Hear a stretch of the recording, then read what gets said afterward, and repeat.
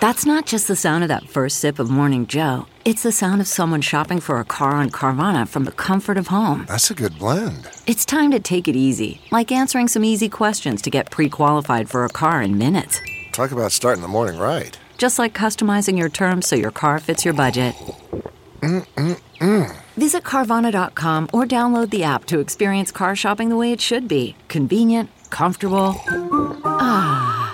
Good morning, I'm Margie Yellowsword, Fox 2 with your St. Louis news, driven by Bomarito Automotive Group. The first mass vaccination site in St. Louis County will open next week. It will be at the St. Louis Community College campus at Florissant Valley.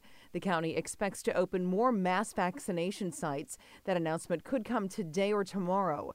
Nearly 320,000 people have pre-registered for a vaccine in St. Louis County so far. A News 11 follow-up on a shooting 2 weeks ago near SIU Edwardsville. The student who was shot has died.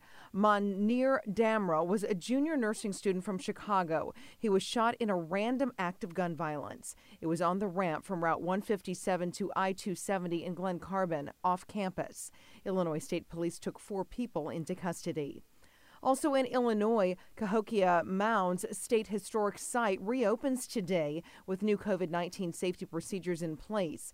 From the Fox 2 Weather Department, watch out for the black ice this morning after the overnight refreeze. For the rest of today, expect skies to become mostly sunny with temps in the teens early and warming into the low to mid 30s for this afternoon.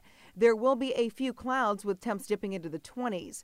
Tomorrow looks really nice with daytime temps returning to near normal in the 40s.